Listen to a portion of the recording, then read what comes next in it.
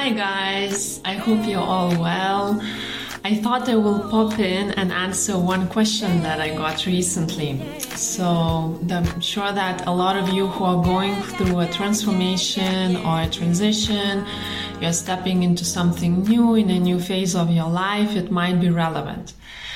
So the question was, how do you leave the past behind and really kind of step into the new phase by letting go of your old qualities and bringing in the new qualities that you feel like you need to gain in order to grow as a person, as a creator, as an entrepreneur, and so forth. So, good question.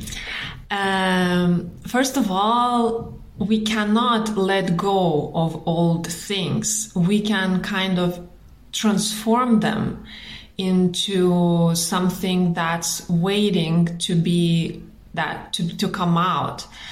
So we can kind of more like integrate the past and soften it. But letting go completely of who we were before, it's almost impossible because that will always stay with us. It will always stay part of us. So we just need to kind of accept it, integrate it, and then bring in the new qualities that we want to have. And this process obviously is time consuming, right? Usually any transition that we go through, it's like one step forward, two step back, one step forward, two step back. We usually go back to our old comfort zone.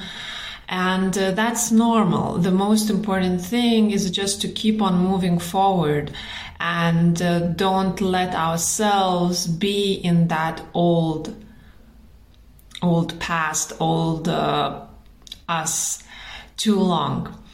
When we make this kind of crossover, the bridge to the other side, you'll see that you kind of naturally grow, right? There's like more space within you has opened up. And then because you kind of let go of the previous ways, but not in the way that you kind of put it into the trash can and it's done. Like, it's good to do this, ritual, but it's not like we trash it and we don't remember, right? Like it's always there. And we need to just simply embrace the old us and in a way also kind of open ourselves to what the future is bringing us. And in that way, it's just simply accepting what's coming next, right? Accepting and in the similar way, integrating. So integrating the past, integrating the future, and through this integration, we kind of make a new pancake dough. And that's the new us for the next phase in our life.